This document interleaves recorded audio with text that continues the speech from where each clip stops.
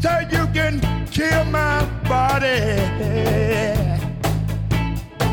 but you know you can't mess with my mind. Welcome to Economics and Beyond. I'm Rob Johnson, president of the Institute for New Economic Thinking. Say you can kill my body, but you know you can't mess with my mind. Say no, you can't kill my mind. You know we'll go away. We're gonna go away. Come back, come back, come back, Come back. my second time. I'm here today with an extraordinary man who I've known back to the days when I worked in finance, but knowing him and being able to keep up with him are different things. This is Jim Chanos. He has his own investment firm, has been involved in the markets now for over 40 years.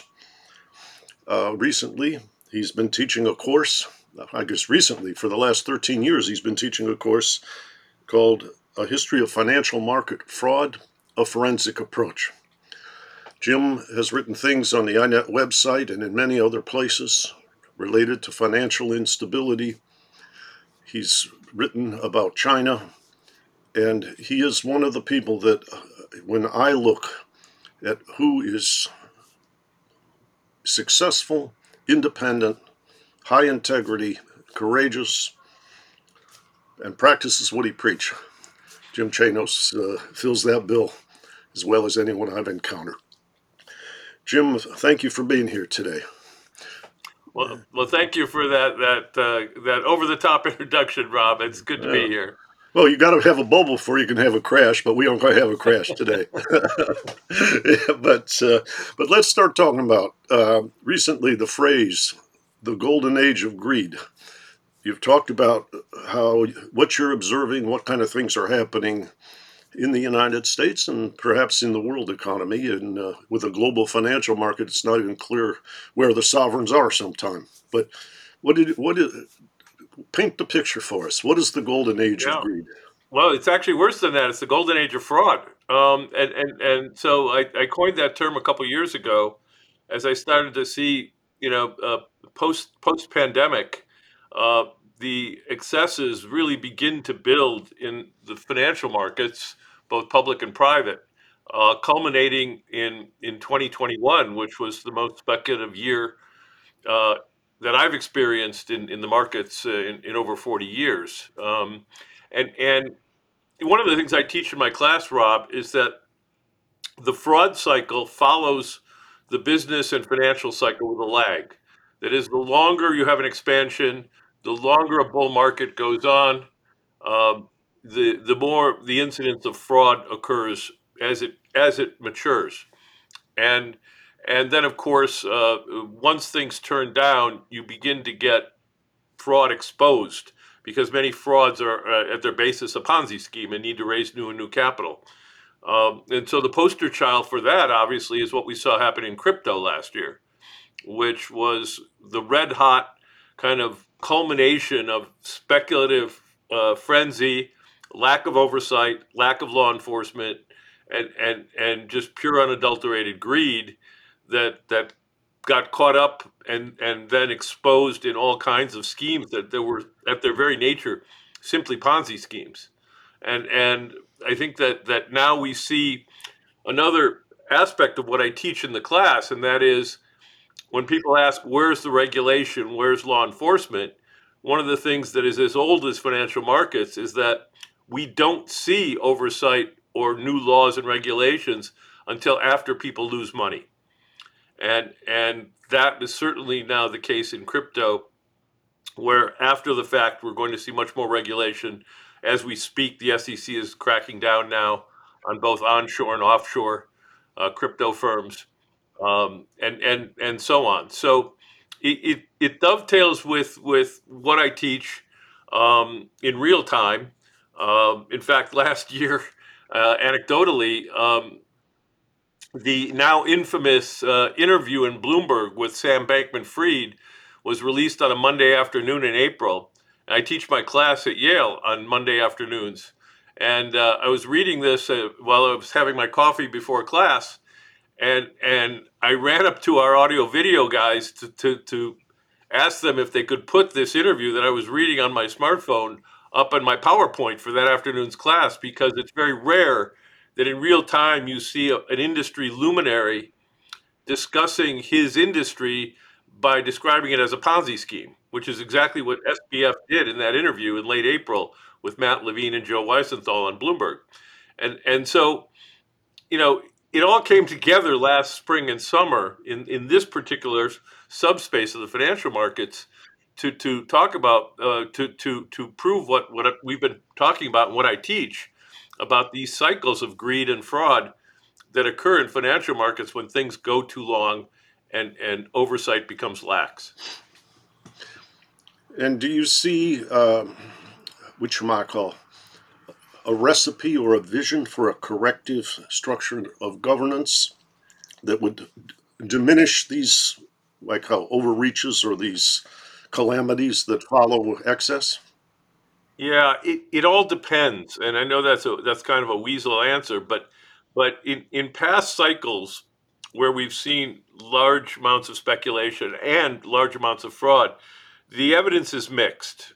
So, for example, if we just look at the market since the 20th century, I mean, after the crash of '29 and the resultant amount of fraud that was exposed, and people forget about that.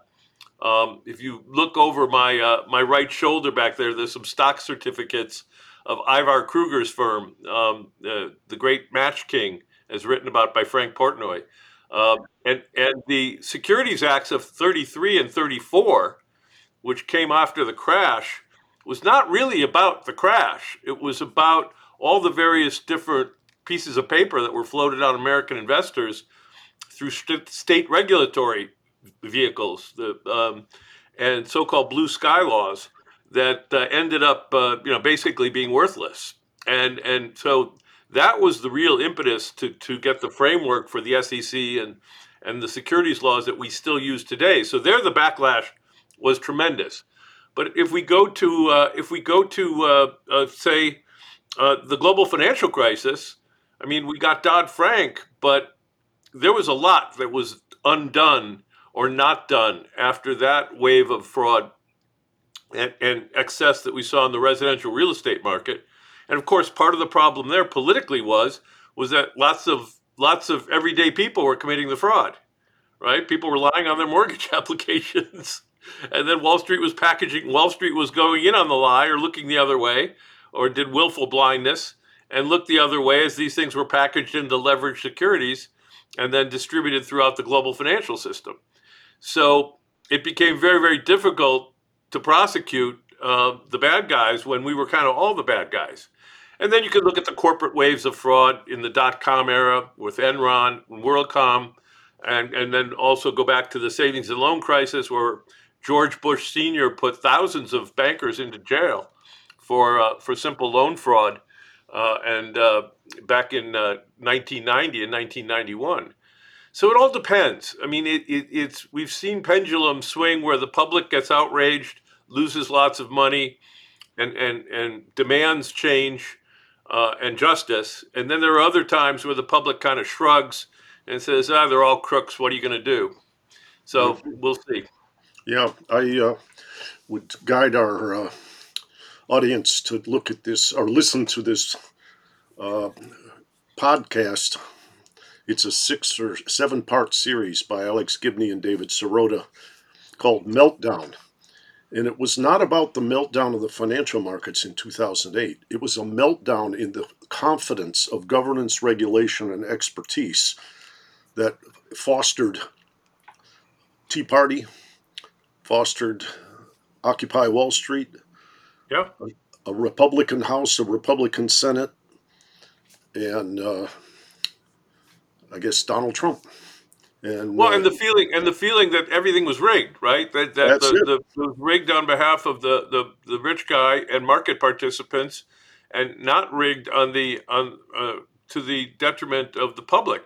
But what's really crazy, Rob, is that in the 10 to 12 years that followed that the public decided the way they were going to get even was to speculate themselves in crazy securities in 2020 and 2021.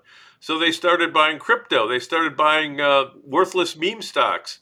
They started buying SPACs. And to get back, and if you get on social media and read what's in the mindset of these small investors, is they want to get back at the man. They want to get back at hedge funds and regulators and the SEC, and not understanding that, in fact, they're the ones that are being basically duped again to buy these securities.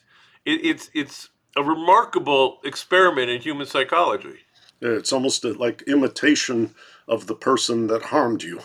There's got to be a Freudian term, identification with the aggressor, I think was the Freudian phrase for replicating the practices of those who abuse you. I kept pointing out to a number of them on social media during the meme stock crazes, and there's been a few of them, that overpaying for worthless pieces of paper is not going to stick it to the man. It's going to stick it to your portfolio.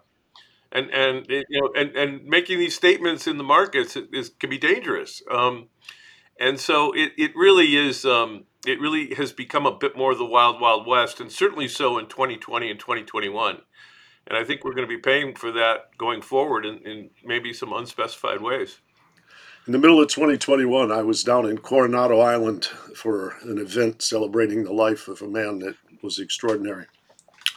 And one of my friends came up to me and said, "You used to be really interested in all these financial markets." And he said, "I've been making lots of money."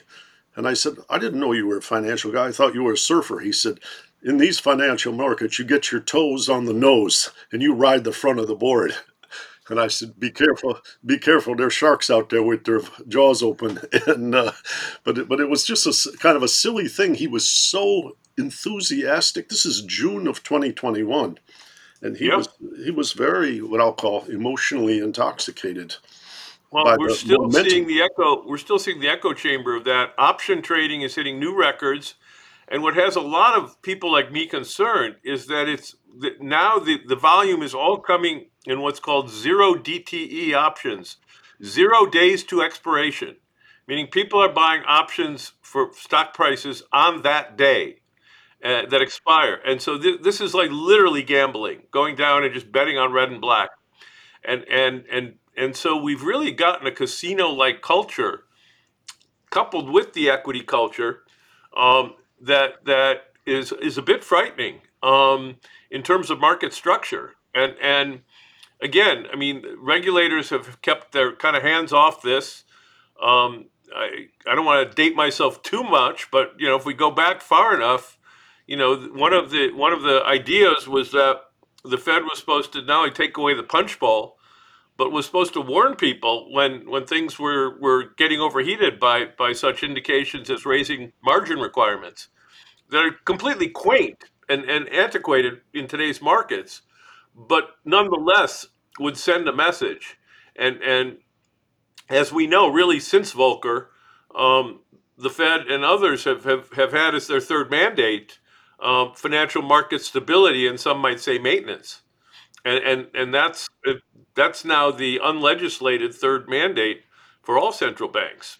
And in and of itself, after enough years where people get used to that, the so-called Fed put, it breeds its own instability because people take more risks than they otherwise would, assuming that the government has their back. And every once in a while, they find out to their horror and misery, like 2000, 2002, and 2008, that it doesn't necessarily happen that way. And so it's concerning. And then, of course, we overlay on that the fact that in this golden age of fraud, as I've called it, we're seeing all kinds of egregious corporate actions that I think really should be cracked down on and aren't. The most prominent, when people say, well, where is the fraud occurring right now? The most prominent is right in front of our faces by the aggressive use of pro forma reporting metrics by corporate America. If you look at most corporate reports right now, they do not publish, first and foremost and front and center, their GAAP results. They report adjusted metrics. So GE, stodgy old GE, is a great example of this. GE put its earnings out 2 weeks ago, And GE had 16 pages of adjustments in its earnings report for the fourth quarter to get you to the number that they wanted you to get to as to what they thought their profits would be adjusted. Not what they were adjusted if you take out a bunch of bad stuff. And Silicon Valley has taken this almost to an absurd level. I have companies that are going to report that have 80% of their revenues are share-based comp expense, where they're just issuing stock instead of cash to their employees. And under the current guise, companies add that back to their P&L. They say that's not an expense. So increasingly, and it gets to this equity-based, equity-based world that we're in, more and more companies, particularly aggressive companies, are paying their employees lavishly in stock because they don't consider it an expense. And the SEC has guidelines on this that it is just not enforcing. And so routinely you'll hear someone like an Uber or a company like that talk about we are now adjusted profitable, and this is the first time in 10 years we're and then you look at the financial statements closely and you realize they're still losing money. And that is, to me, kind of black is white and white is black. And I think it's something that the SEC and other regulators should have cracked down on a long time ago. I'd love to report to my partners our investment results without the bad stocks. I get thrown in jail if I do that. Yeah. No, it's an interesting dilemma to see all these machinations that you can be, because of your expertise, alert to. We're also seeing a lot of the public that you mentioned a few minutes ago wanting to catch up, but they don't have that insight or that equipment. And then you have, let us say, the large number of people that don't do much beyond subsistence. And as the despair in all these categories starts to rise and the loss of faith in governance, like you'd said, system is rigged, which was kind of a mantra of Donald Trump's 2016 campaign. Yep. And I always encourage people to look at the video of the 3-minute speech that he made on the night of Game 7 of the World Series, which was the Sunday before the Tuesday election, when the Chicago Cubs were striving to overcome. I think they hadn't won since the early, 1904 or something. And the turnout for those games were huge. He played this ad 6 or 7 times over the course of the game to the national audience. And he kept saying, the system is rigged and the only people strong enough who could band together to fix it are the American people. And it was this piece of propaganda that showed Lloyd Blankfein with Hillary Clinton, or Hillary Clinton with Xi Jinping, or George Soros and others in the background. And he's casting all of this, we call discord, and then saying, we're going to fix it. And a lot of people bought into it. The guy who took 6 or 7 of his companies bankrupt, and I was short a number of his securities in the 90s and the early millennium, in the junk bond market and the equity market. And being short Donald Trump's companies was like watching numerous slow-moving ocean liners hitting multiple icebergs repeatedly. I said that at a fundraiser, and President Obama loved that and stole the line. But it's true. I mean, to have Donald Trump give us a lecture on the system being rigged is high comedy in my eye. Well, I was going to say. And that has nothing to do with his other politics. It's just, as an observer of financial markets, he was a master of that. And so it really is ironic. But what's even more frightening, as we've alluded to, is that the outrage of 2009 and 2010, which was Occupy Wall Street and Tea Party, as you mentioned, has turned itself into, well, I'm just going to go to the casino myself and put it all on red. And, that to me is even more frightening, because it's as if, and someone said this the other day at a meeting I was at, he said, it's kind of like the public is that guy at 3 a.m. in the casino at the roulette table with 8 or 9 drinks in him, and half his stack is gone, but he's going to be damned if he doesn't get his money back before he goes to bed. And it's he's going to lose everything. And I just worry that where this is going to put us politically come the next true bear market, where a lot of these small retail investors who are in the market like never before get wiped out, and they're going to get wiped out. And so I think that would worry me as an observer of political economy through the lens of finance. And then what will the backlash be? What will people want to do at that point? And so will it be anti-Wall Street? Will it be anti-corporate America? Will it be some combination of both? And how will the politicians on both sides of the aisle, stoke that fear? Yes. Well, Martin Wolf, the famous columnist for the Financial Times, has just released a book on the crisis of capitalist democracy. And I worked with him quite actively on the book, and we just did a podcast a couple of weeks ago. It just came out on 7th of February. And he comes from a family, not his mother and father, but relatives who were destroyed by the Nazis. And the ominous sense that he has, it's not even what will the government do? What kind of government will people submit to in the despair, say after the fall down of the markets in the next recession or bubble breaking deeply. And then the last piece I guess I want to add to make this tension even greater is we have the baby boom aging out now. And those people with 401ks or whatever, if those all evaporate, given the cost of elder health care, what kind of crisis are we going to have when the people who need support, money evaporated, and the size of the working age population relative to the retired population is at an all-time low? There's a lot of stress on the horizon. So 2 thoughts there. So the first one on Martin Wolf's book, and I look forward to reading it, is that what was really terrifying and what brought forth the 30s, particularly in Germany and Italy, was and even Soviet Union, was the first crisis of the early 20s. Right, and then amplified by the global crash in 29.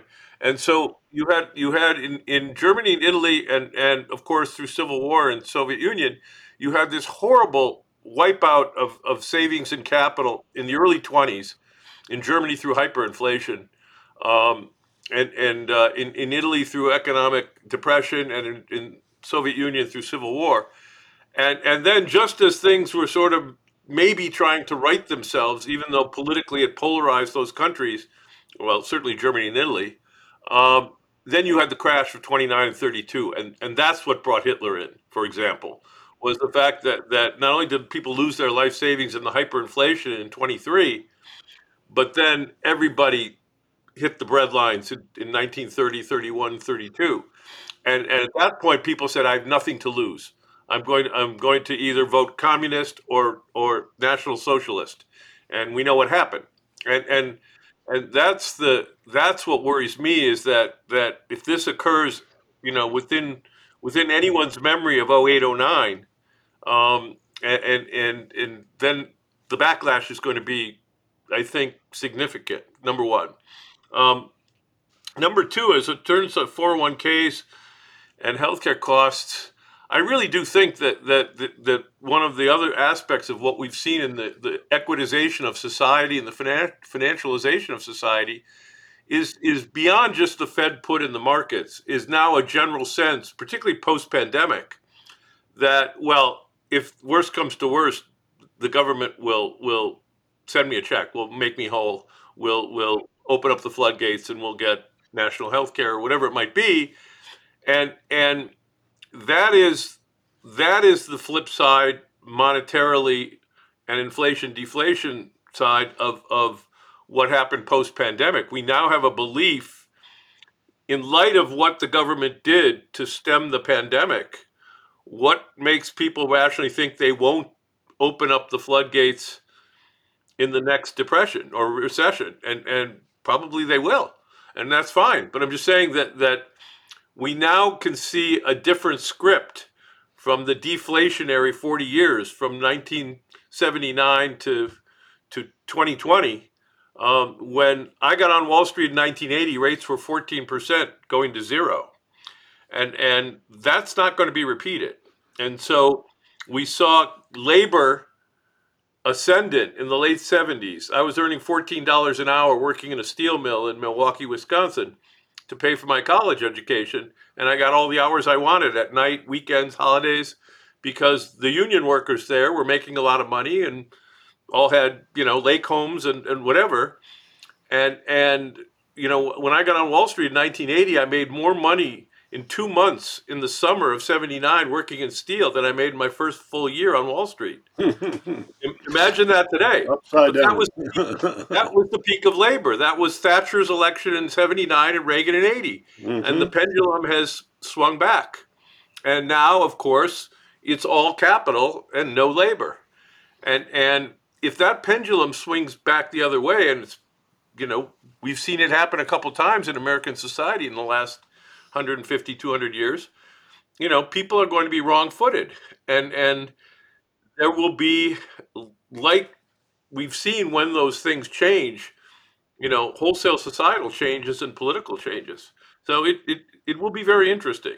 Yeah, and the movement they now are calling deglobalization may play a role in that. That Or might, it's it might the indeed. the Which gets discipline. to our friends in China. Yes. Well, how would I say? People like Branko Milanovic and others have made a good point, which is God wasn't necessarily born in Pittsburgh and Detroit, and the globalization and development did create a rising tide for living standards for many, many people on planet Earth. But that process perhaps was maturing, but also with some of the breakdowns related to adversarial nationalism and the pandemic Yeah, and so I forth. would I would edit. He may not have been born in Detroit or Pittsburgh, but he ended up vacationing in Davos. Yeah, man. Peter Goodman will have to put that on the jacket of his paperback edition of Davos, man. But I think the sense that I have now is that we are in what I'll call an unstable dynamic, and there is all kinds of tension directed at governance. I know a lot of people the other night who said the State of the Union address was brilliant, but can we practice what we preach? And I said, somebody said to me later, and it reminded me of your comment moments ago, Trump preached what he practiced, but with a mask. And Biden has put out something that, whether it's dealing with the cost of medical care for elders or financial transparency, he just went through a whole laundry list of things. But the sophisticated people I know are saying, how is he going to implement that in the world of money politics? And I don't want to fan the flames of cynicism and drive us further towards that authoritarian alternative. And I do myself find myself grateful that the President of the United States did, which I might call, shine a light on directions he would like to see us go for better balance. Not necessarily every single thing he said, but the thrust of it. But nonetheless, his stepping out like that made me think we really are in a treacherous place. That the impetus to his breaking away and making that speech is probably related to concerns of despair within the White House. Yeah, I can't. I can't speak to that. I don't know, but I would say that the inability now. Obviously, like most presidents, he got whatever legislation he's going to get through. He got through in the first half of his term, and now it's going to become incredibly difficult with a Republican House. So it has to be via executive action and the regulatory system.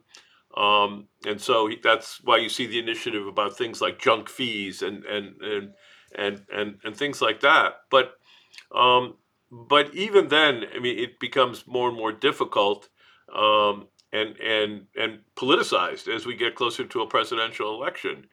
because if the White House does do that, and I think they should in many cases, it will be painted as regulatory overreach and big government, stomping down on business, and so it's it, it it's a tough row to hoe without a doubt politically.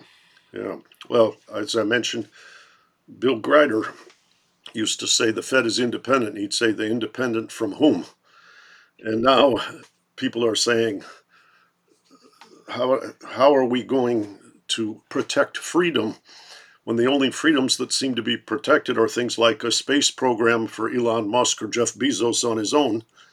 And where's the common good? Where's the protection of students from the profits of gun makers? I'll go one step further with Tesla, and that's the company we're short. In the interest of full disclosure, Sure. is NHTSA allowing them to test their full self-driving beta software on roads that you and I are on, where other automakers, legitimately use test tracks and test for years. He's testing them on our highways, and I think if it was any other company, if it was Toyota doing this, the federal regulatory apparatus would have told them to stop it immediately. But because it's Elon Musk, he gets a pass. And part of that gets back to the equitization of this country and the financialization of this country that I talked about.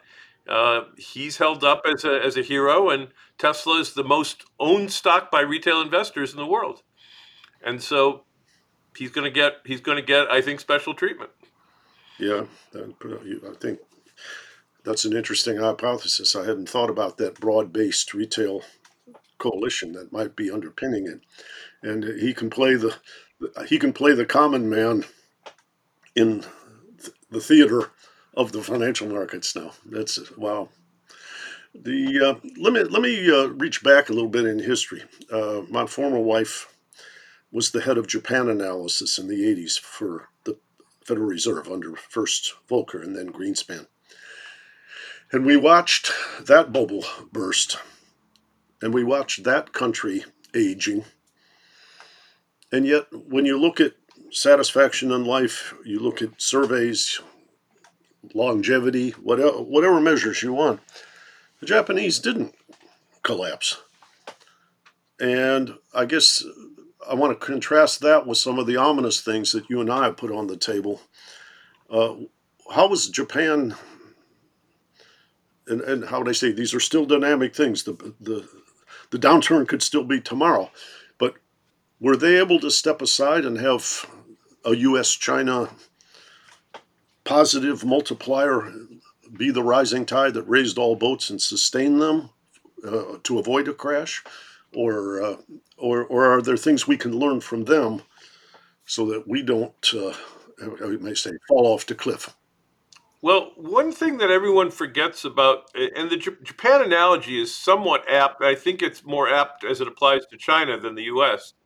But what everybody forgets about that, the 30, 40 years, no, 35 years at this point, that Japan has stagnated, is that Japan has had declining population. So its flat GDP over that period, or up slightly, on a per capita basis, is actually up in line with the EU and the United States, or not far off. And so that because the country is shrinking, again, the way the math works is people really haven't individually felt it, and so that's a really important point people should consider. However, I mean, Japan in 1989 at its peak had is eerily similar to China in terms of the economic model. And I have a slide in my China deck about this. Japan was heavily an investment-driven GDP model, although nothing like China. It was at its peak. It was investing about 30% of its GDP in investment.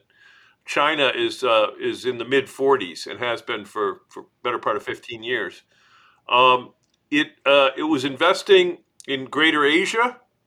Now, in China's case, they're investing internally, but Greater China is supporting that in terms of Hong Kong and Singapore and South Korea. It had a basically government-driven economic model. If you remember, Mitty and Minnie were directing investments by corporate Japan in many cases. It had an export-driven economy and with a pretty controlled currency. So there were a lot of similarities between the Japanese economic model of the late 80s, which was the miracle, and the Chinese economic model from, say, 5 to 10 years ago, when it was still putting up those big numbers. And then the final similarity, which is the most ominous, was Japan had a real estate bubble and had a banking system that peaked out at about 400% of GDP in terms of assets. And now let's go to China and take a look at what happened in China over that period. So when China entered the WTO in 2001, it had an economy about $1 trillion US in terms of GDP. It had a banking system that was about 1 trillion US in assets. 40% of those assets were bad. They were loans to state-owned enterprises that ultimately had to be worked out over time. They wrote some of them off over time because they had to recapitalize their banking system in the Western financial markets in Hong Kong and New York. And so it took them a while to work that out of their banking system. Fast forward to today, Rob, and China's economy is about 15 trillion US, and assets in their banking system are roughly, well, actually over 60 trillion. So they're 4x. That's very similar to where Japan was at the peak. It's very similar to where some of the bad European countries were in 07, 08, like Ireland and Spain and Iceland. And so you start to get up to a banking system that's 4 or 5 times the size of your economy. And it's the banking system the banking system tail that wags the economic dog. And how does this happen? Well, it almost always happens because of real estate, which is a leveraged asset class. I joke that Chinese apartment prices are the second most important price you got to know other than U.S. Treasury rates, because it's roughly a quarter of China's GDP is residential real estate. And China is still building 20 million flats a year, even though it doesn't need them. And a declining population. Yeah. And Yep. China, I've joked long that China's the only advanced country that knows its annual GDP on January 1 of that year. They can preset it. Well, and by legally, right? I mean, and it's an accounting identification. If half of your economy is investment, you can literally direct investment to make a GDP number.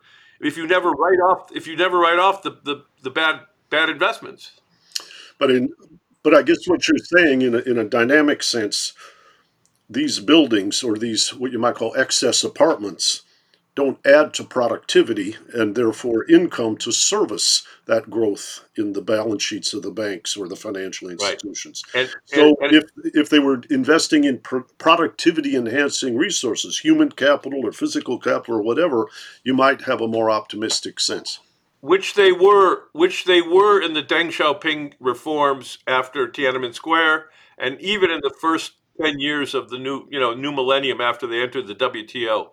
It wasn't until after the GFC that this went crazy, and we've seen this massive increase in banking assets and apartments and apartment loans driving GDP, and a lot of it was government driven, right? I mean, they needed to make numbers. The way that the Communist Party worked was the local party was set targets by the National Party. You need to grow 7 or 8% this year. Well, what's the easiest way to grow 7 or 8%? Stick a shovel in the ground. The problem with this is that you can't segue into a consumer-driven services economy, which is what most modern economies are, because you remember your macroeconomics, Rob. S equals I, right? So the fact that if you're going to invest 46% of your economy every year, you've got to save 46%, and thus the problem. The segue to a consumer-driven economy will create speed bumps, the like of which no Chinese premier wants to encounter. And every time that they try to sort of rein this in, And they've tried 3 times since I've been following China closely in '09. 3 times they've tried to hit the brakes, and all 3 times they've let up and hit the accelerator again because the economy immediately goes into stall speed and they panic. And I've called it the treadmill to hell. They can't get off it, and there's no other playbook. And so the inevitable reset is going to happen. It's just a matter of when and from what level.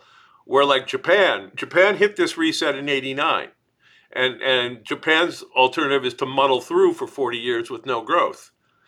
I don't know if China has the cohesion internally and politically, and they might, to do that. And that is either that or you're going to have to face a severe downturn, clean out the system, clean out the bad debts, and start over. I don't know if they have the stomach to do that, and or if they don't try to find foreign adventures to offset that risk. Starting 2019 in Hong Kong, now the saber rattling over Taiwan.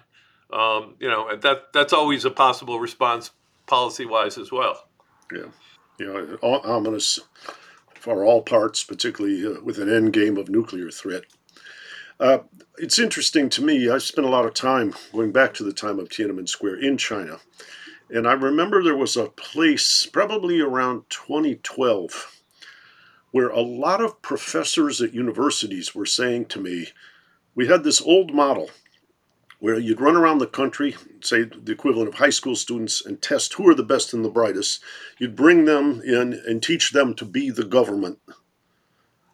But now, in the advent of the digital age, there's a whole lot of what I'll call private sector potential. And there are a lot more people who want their children educated, whether it's in engineering or skills, the 3 R's or what have you.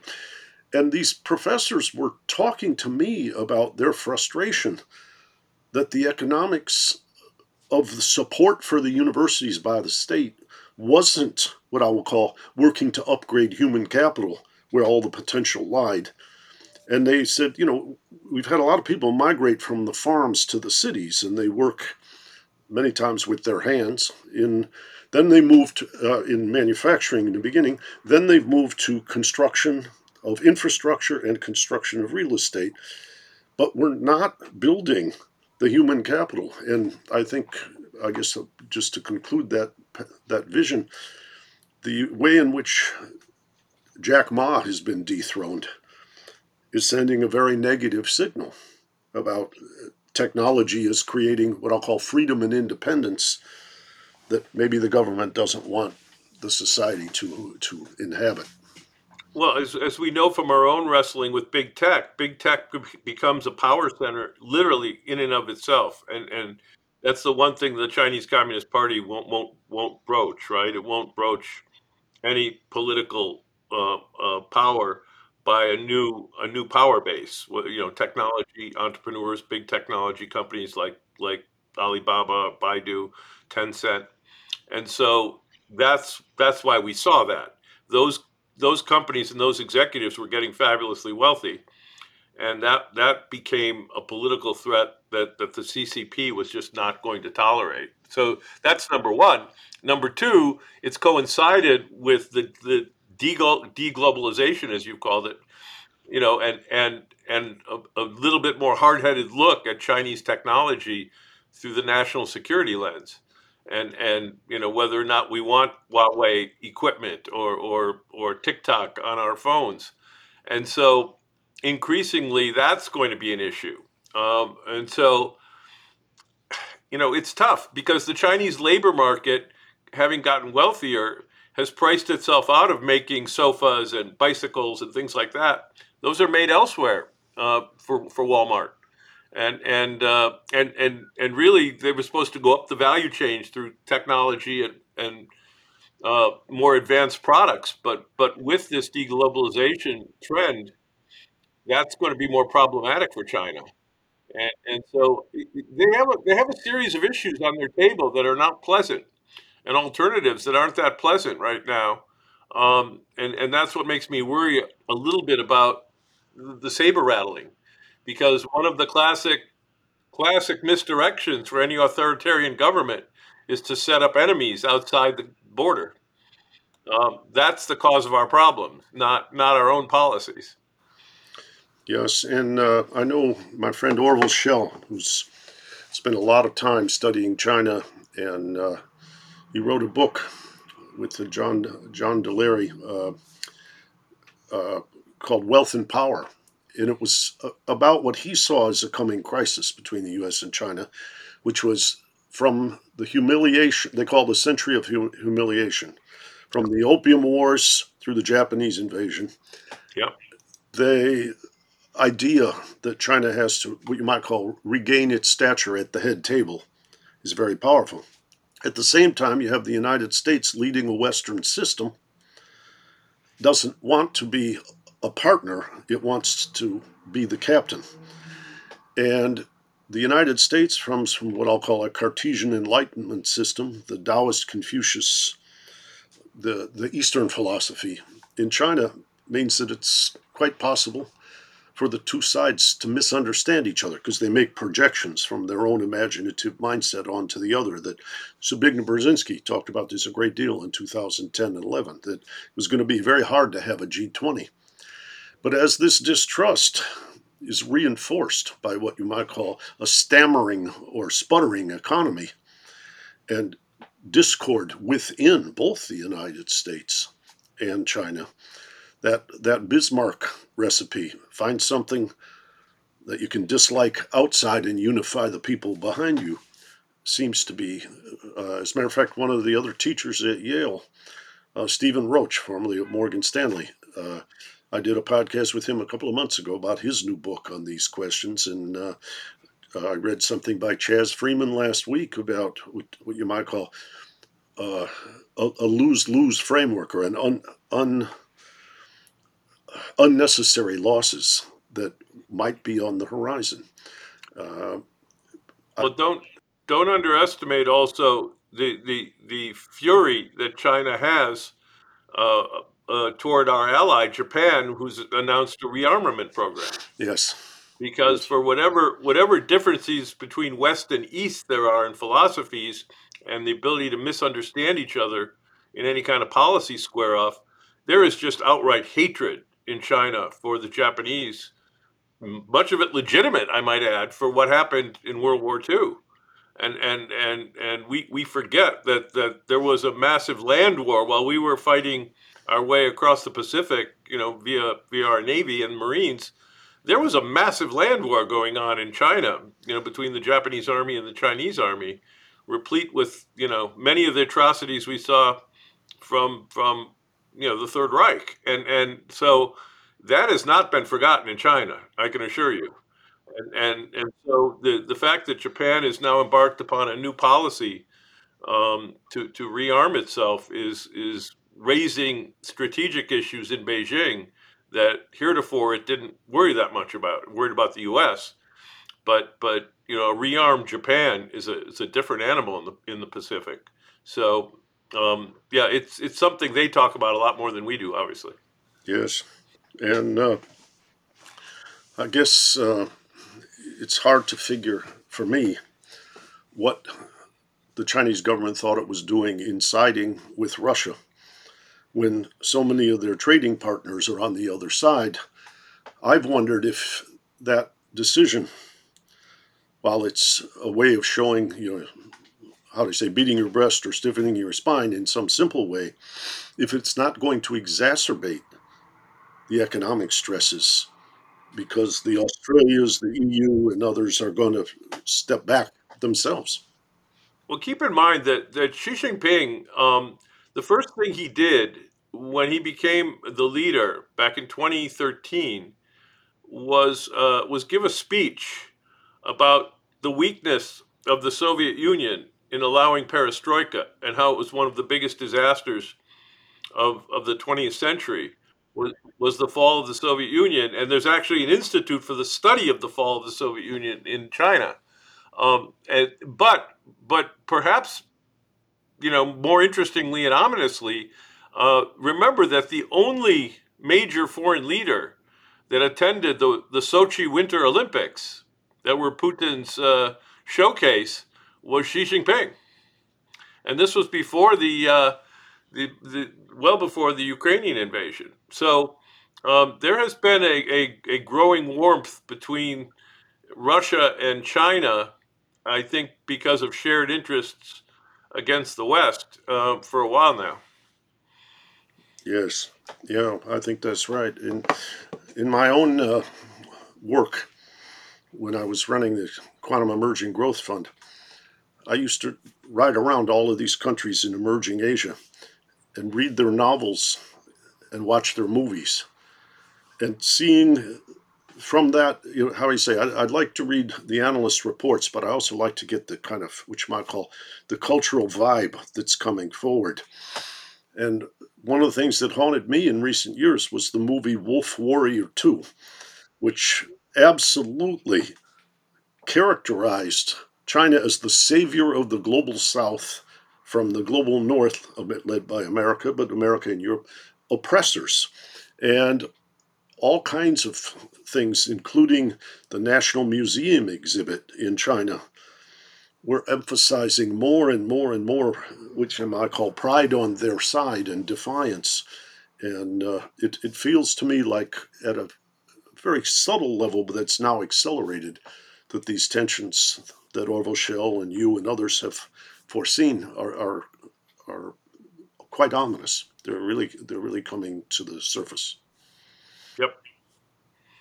What would you do if the president called you in tomorrow and said, what do we got to do to take the steam out of this? How do we come back to a win-win situation? Well, it's tough because I mean we have one major, obviously, issue sitting there right in the South China Sea called Taiwan. And Taiwan is important not just because we have backed Taiwan, but because Taiwan, along with South Korea and to a lesser extent Japan, is the center of the most important commodity in the global economy right now, which is semiconductor chips. Semiconductor chips are to the economy today what oil was to the global economy in the 70s and 80s. And it's crucial that we keep that supply going. Now we are trying to, build up domestic production, but if there were to be a shooting war in Taiwan and or Korea that would disrupt global chip supplies, I mean, it would make the the pandemic look like child's play in terms of how quick everything would collapse. And so that's a problem. And I think that first and foremost, I think the West needs to buy time to deglobalize in effect, and onshore the importance of semiconductor chips that are essential to our economy. That's number one. So Taiwan is everything, and how you diffuse that, I don't know, because the rhetoric is getting more and more bellicose. What if China does a naval blockade around it? I mean, what do we do? I mean, there's lots of scenarios that are at pay grades above my level that I'm sure the national security apparatus is kind of trying to think through. As it relates to financial and economic policy, China is kind of got the best of all worlds with access to Western financial markets, without being a full participant. One of the things I rail about in finance is the Chinese VIE structure, for example, which has enabled companies like Alibaba and others to raise billions of dollars in the West in what's basically a fraudulent kind of a structure, governance structure. The Chinese courts do not recognize the VIE structure. And for the listener and the viewer, what it means is that Western investors cannot own the corporate assets inside of China by law, for the most part. There's some exceptions. But Elon Musk, for example, owns his plant in Shanghai, so go figure. But for the most part, you and I can't own Alibaba's actual assets within the People's Republic. So what they've done is they set up this artifice where they set up a holding company in the Caribbean, in the British Virgin Islands or Cayman Islands, and you can buy the stocks and bonds of that holding company. The only asset you have is a piece of paper in a safe in the British Virgin Islands that says you will share in the economics of this enterprise in some sort of unspecified way going forward, proportionate to your ownership. But it doesn't really mean anything legally in China. So, to the extent that something happens in China to those corporate assets, you have no recourse. The Chinese courts won't recognize you. So, for example, years and years ago, when Yahoo and SoftBank owned a piece of Alibaba, and one day they woke up and they found out that the financial arm of Alibaba had been stripped and sold to a group of affiliates of Jack Ma for a bargain price. And the company said, well, the Chinese regulators told us we can't have Western indirect investors in financial services. So we had to do this. Well, to this day, they've never told people what those, or shown those people what those regulations were or what the order was. And the Western investors in Alibaba were left holding the bag with no recourse. And so this is the problem, right? That they have access to our financial markets, but we have no governance on their companies. So all these kinds of things are going to play into any future, increasing level of conflict with China. And I mean, obviously, I tell my clients to be as disassociated with China as you possibly can. In any case, because the risks aren't worth the rewards. Mm-hmm. It is interesting to me. I'm thinking about directions of innovation. When Silicon Valley starts, and it starts moving towards China, not just the plants for assembly, but the use of, things like smartphones or laptops or what have you, you can see the benefit to the consumer. Then I remember meeting with Chinese leaders who said, a little bit like the movie that Tristan Harris and others made, The Social Dilemma, you are the product. And they started saying, okay, these are platforms for commerce, but they're also data sets for intelligence. And we got to figure out how those are governed, how those are blended. But what I'm seeing now is there are things, for instance, some of the things Huawei's created with the 5G stuff and so forth, that the direction of this tension has reversed. Now, some of those things could be deployed in the continental United States, but is it opening a window to espionage and surveillance on the part of the Chinese? And Well, look at just two big examples. TikTok, which is owned by a Chinese company, which is one of the largest social media platforms. And of course, we're not on it right now, but Zoom. How many Zoom calls have you been on since the pandemic? I don't have enough fingers and toes to count over and over again. A lot of those calls get routed through China, through Chinese servers. So it's interconnected in many ways, and these are all issues that people are thinking about. In terms of the deglobalization and our interconnectedness with China, as you point out. Yeah, but I guess what I'm alluding to is there are potential losses for the well-being unless, which you might call a technological firm in America, can imitate those things and put them into the marketplace very quickly.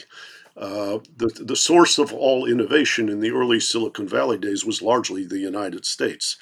Now the source of innovation is more, which you might call it, more spread around, a little bit like what happened with the auto industry, where Japan and Korea started to take the lead in some respects. And right. The good news is that like Japan, the Chinese financial situation is probably not a huge contagion risk, unlike the U.S. and EU financial situation in the global financial crisis, where we were all interconnected and lending to each other and distributing highly leveraged products, to West German Landesbanks and Norwegian pension funds. That's not the case by and large with the debt the real estate debt in China, that's held on the Chinese banking system for the most part. There's some bonds that are held offshore, but for the most part, the contagion risk is like Japan. It's basically centralized in their banking system, so they can deal with it internally by flooding their own economy with currency. But there's not as much a transmission risk as there was in '08 between Western banks. Well, Jim, I remember I just wanted to, how I say, take our audience on a broader voyage. They can look at your reading lists and so forth vis-a-vis Yale and your course. I listened to a podcast with an Irishman. I think his name was David McWilliams, that you did recently that explored some of the things we have, but other dimensions also quite vivid. And I particularly want to encourage our young scholars to engage in following your writings and your interviews and so forth, and think about the financial markets with the, which I call depth and breadth that you do, because there's a whole lot of pressure to just be a member until, like you've said several times here, until the boat goes over the waterfall, and then you find out you got hoodwinked again. We all have to take responsibility for not getting hoodwinked, and you're about as good at smelling a rat and also seeing the prize as any financier I've ever met. Well, thank you, Rob. Yeah, thank you for being here today, and I look forward to another episode and how would I say, in guiding our young people, Young Scholars Initiative, to learn from your example and from your writings. My pleasure. And check out more from the Institute for New Economic Thinking at ineteconomics.org. And I'll tell it and speak it and think it and breathe it, and reflect from the mountains so all souls can see it. And I'll stand on the ocean until I start sinking, but I'll know my song well before I start singing.